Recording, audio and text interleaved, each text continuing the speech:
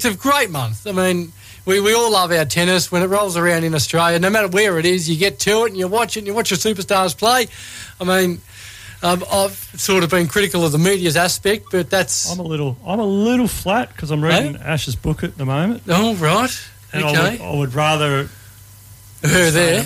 I would rather her in it. Rightio. I mean, that's the only slight flatness I have. I'm just... looking forward to it, though. Where we are. So to talk more about it, the number one tennis commentator in Australia, probably the world. I haven't done too much research, but I'm sure no one knows more about tennis than this guy, and that's Brett Phillips. G'day, Brett. Jack, lovely to be on the show. Thank you so much for joining us. We've got Wazzy as well. But, How about? Oh, look, so we'll preview the Australia Open, but how have you found the month so far in the world of tennis? And lots to talk about with Kyrgios and Djokovic coming through. So, you know, it's been an incredible month already. Yeah, I feel like I've already had the Australian Open. It hasn't even started, Jack. I've lost sense of what day it is, to be totally honest. But we've been going pretty hard. Well, since the United Cup actually kicked off before the end of 2022. I think they kicked off on the 29th of December. So, yeah, we've been going pretty hard since then. And obviously only a few days away now from the Australian Open. I'm about to drive past Melbourne Park, having done the 9 duties today. And, yeah, there's qualifying going on at the moment. It hasn't been a great day for the Aussies. I think we started with 28 in qualies, and I know 2 have got through today. Max Purcell and Alexander Vukic, and Priscilla Hon and Tristan Skulkart are out on court at the moment. So the rest have gone by the wayside, unfortunately. And qualifying's a great week. I mean, it's this is where a lot of players dream of being, a chance to actually play in a Grand Slam, and the prize money that goes with it, just even to make the first round, even if you get bundled out 6-love, you're pocketing $100,000, which, sets yourself up and gets allows you a little bit of breathing room to pay for travel and maybe a coach, and it gets you going. So, qualies is great. I mean, even now, they've turned the event into a 3-week event, and that's the case with all the slams. I mean, they're charging people to get in this week. Djokovic and Medvedev were having a hit on Rod Laver. A little interesting development out of that today, because we know when Djokovic won in Adelaide a few days ago, he had a little bit of a hamstring scare and a bit of hamstring tightness, and today he actually pulled the pin on his practice match with Daniil. They played a couple of practice sets, but he had the physio out there and just doing some sort of knee extensions. And I wouldn't say he's absolutely 100% cherry ripe, but he's supposed to play Kyrgios in that sort of exhibition for charity on Friday night. So one will just sort of monitor the 9-time champion who didn't get any booze on centre court today. Right. Well, surely that's the only thing that will beat him this tournament, because he'd be fired up after last year's deportation. Yeah. Well, I mean, the tennis he played in Adelaide, and I think the tennis he played, the back end of 2022, for me, he is the favourite. And, we haven't got the world number one, obviously. That was the big news last week with Carlos Alcaraz having to withdraw with injury. But I think, Djokovic, if he had played the full calendar last year and he missed 2 slams, he effectively would still be the number one player. So, and he loves this court. I mean, he loves Melbourne. He hasn't lost in Melbourne. 9 out of 9, and he owns Rod Laver Arena. So we'll just keep an eye on the body. No doubt he'll sort of go into a pretty low key. It'll be interesting to see whether he plays that Kyrgios exhibition now. Keeping in mind that there's bigger fish to fry and that he needs to get his body right. But and the powers he's got, of his stature in the world of tennis, he can use all sorts of recuperative powers to get himself right. So, yeah, we'll wait and see how he goes. It's what I said, mate. Just on that Kyrgios game, then if he doesn't play, would there be a step in for that game? Because that was a sellout, I believe. Yeah, I suggest there probably will be. I don't think they're raising money for charity, aren't they, as well? So people have, obviously paid money to come along. Look, I think he'll probably be okay, Djokovic. He sort of said after Adelaide that he'd be able to manage it, and his body's been physically very sound for a long time. He's a machine, really, for a guy who's been turned 36 this year. So, yeah, if he doesn't come up, I'm sure they'll have some sort of alternative plan. I think they've got an event on tonight on the Labour playing for peace all around sort of the Ukrainian situation. I mean, every year a lot of the players come out and play a match for a cause, whether it be the bushfires or floods and obviously, for the people of Ukraine. I think that's the theme tonight. So, yeah, it's a big week at Melbourne Park. We haven't started the main draw yet.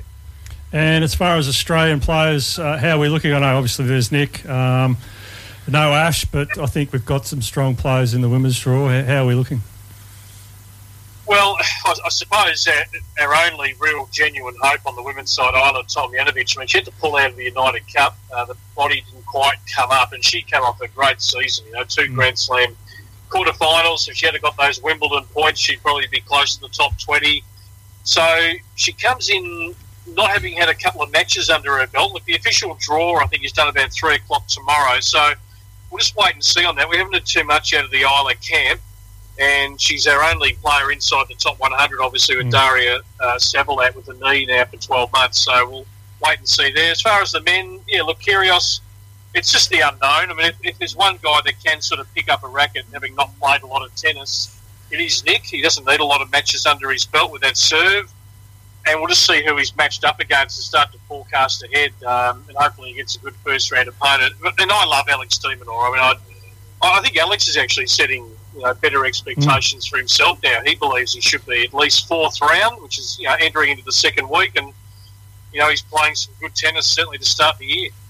Now, obviously, with Kyrgios, it's fascinating build-up. It always is. But how much will that affect him not playing? Do you think, Brett, with this build-up to the Australian Open, considering he hasn't played much? I mean, as you said, he could win it from here. We don't know, but. How have you found the build-up to this year's Australian Open for him? Yeah, I think it's just always hard to know with Nick. I mean, trying to predict what he's going to say on social media, to how he's going to hit a ball, to anything that Nick does. It's hard to get a total read, but he knows that he can sort of dictate terms in tennis now. He's box office. He can sort of call the shots and. The new Netflix doco comes out, I think, on Friday, Breakpoint, which is going to be a central character for taking people inside the world of tennis. But as I said, Jack, if there's a guy who can sort of not have matches and just come out and play, it is Kyrgios. I mean, effectively, he's a part-time tennis player. He's not grinding it out for 35, 40 weeks. And he's freakish, really. Yeah. Look what he did last year. Every time he picked up a racket last year, he had a pretty good run, including that Wimbledon final. Do you find it unfair, the scrutiny that he's under, though? I mean, when he pulled out of that United Cup, there was a lot of questions about him. But, I mean, really it's a build-up to this and the Australian Open. That's what his aim is. So do you reckon it was a bit unfair that everyone was going at him for that? Well, I've had my own... I'm sort of a little bit Kyrgios fatigued, to be honest, only because I've been covering him for over 10 years. So it's been a real roller coaster. And, there's times when I like Nick, there's other times I probably just don't understand Nick. I think he's probably a complex character, and you're trying not to in this role. You're trying never to character assassinate, because I don't sit around his kitchen table and see what he's like behind the scenes, and I'm sure, his family, his closest mates would see a very different side to what the public see. But we're in the position where we've got to analyse. Luckily, in the last 12 months, his tennis has really done some talking, and I'm happy about that, because we know that he's got more potential on his little finger than most carry around. But there's always a bit going on, isn't there? There's always a blue with someone. And I think the stuff with Hewitt, I think, is real, as much as Leighton about 3 years ago when I chatted to him, totally denied there was anything going on with him and Nick, and for the life of me, I've never seen how those two could actually see eye to eye, to be totally honest. And what about Ash? Do you miss her like we do? Yep. Yes, I miss her game style. It's beautiful. Oh, I just closed my eyes right now. That slice backhand, the beautiful forehand cross court. That her serve was brilliant. She just had incredible IQ on the tennis court. It's my most favourite moment.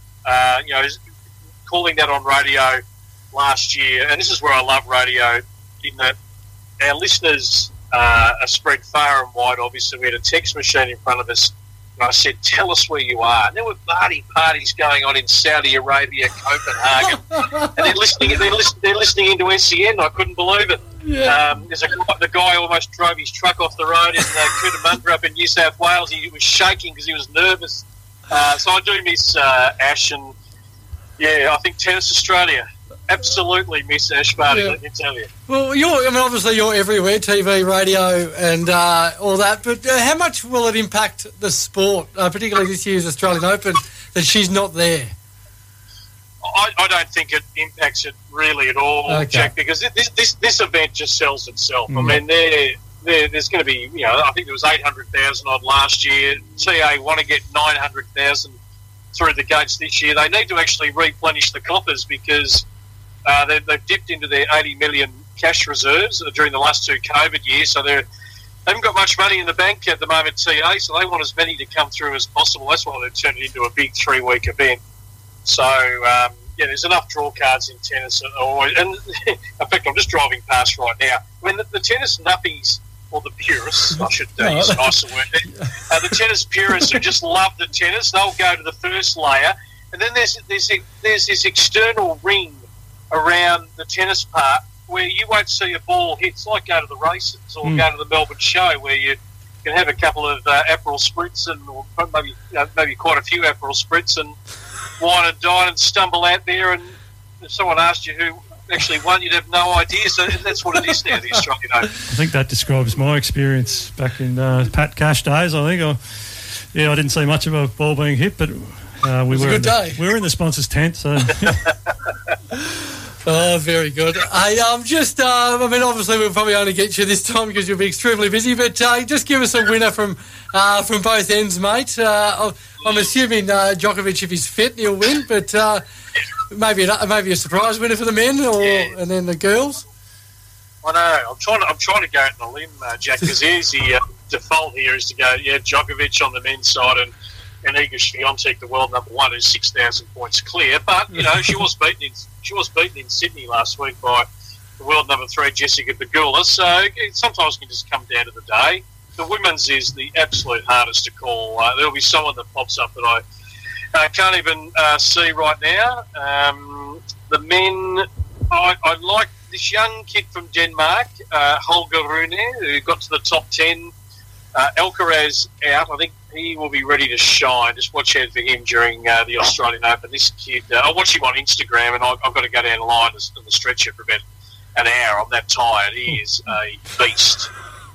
Well, these young ones have to be because they still can't catch these older guys. It's crazy. Sorry, I just missed that. Yeah, the young ones have to work hard because they can't. No one's catching these older guys. Yeah.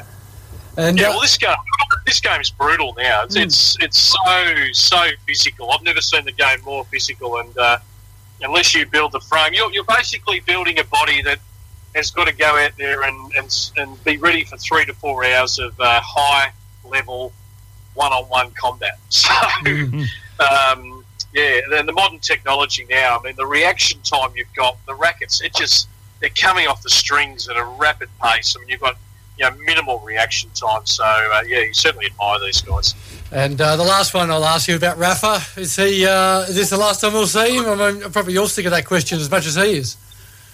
Yeah, I don't know. I mean, we wrote him off about 4 or 5 years ago. We thought his knees were no good and he wouldn't last much more than his early 30s. But here he is. I think probably Djokovic, the record, the closeness of majors, I'm sure that's probably driving Rafa to keep getting every last drop out of himself. And he didn't have a great week in Sydney at the United Cup, but he's having what he calls a good practice week this week, where you just sort of you feel good again. There's no scoreboard. You just feel good the way you're hitting the ball. He was hitting with Alex Demonor today at Melbourne Park. So I never count him out. But if it's a Djokovic Nadal semi, which they're on the opposite side, that's as early as they could be. So then you're probably going to favour Novak in Melbourne. Yeah, fair enough. Hey, mate, we'll leave it there. But thank you so much for joining us ahead of an incredibly busy time for you, mate. Good luck with absolutely everything. You're an absolute star, and thank you so much.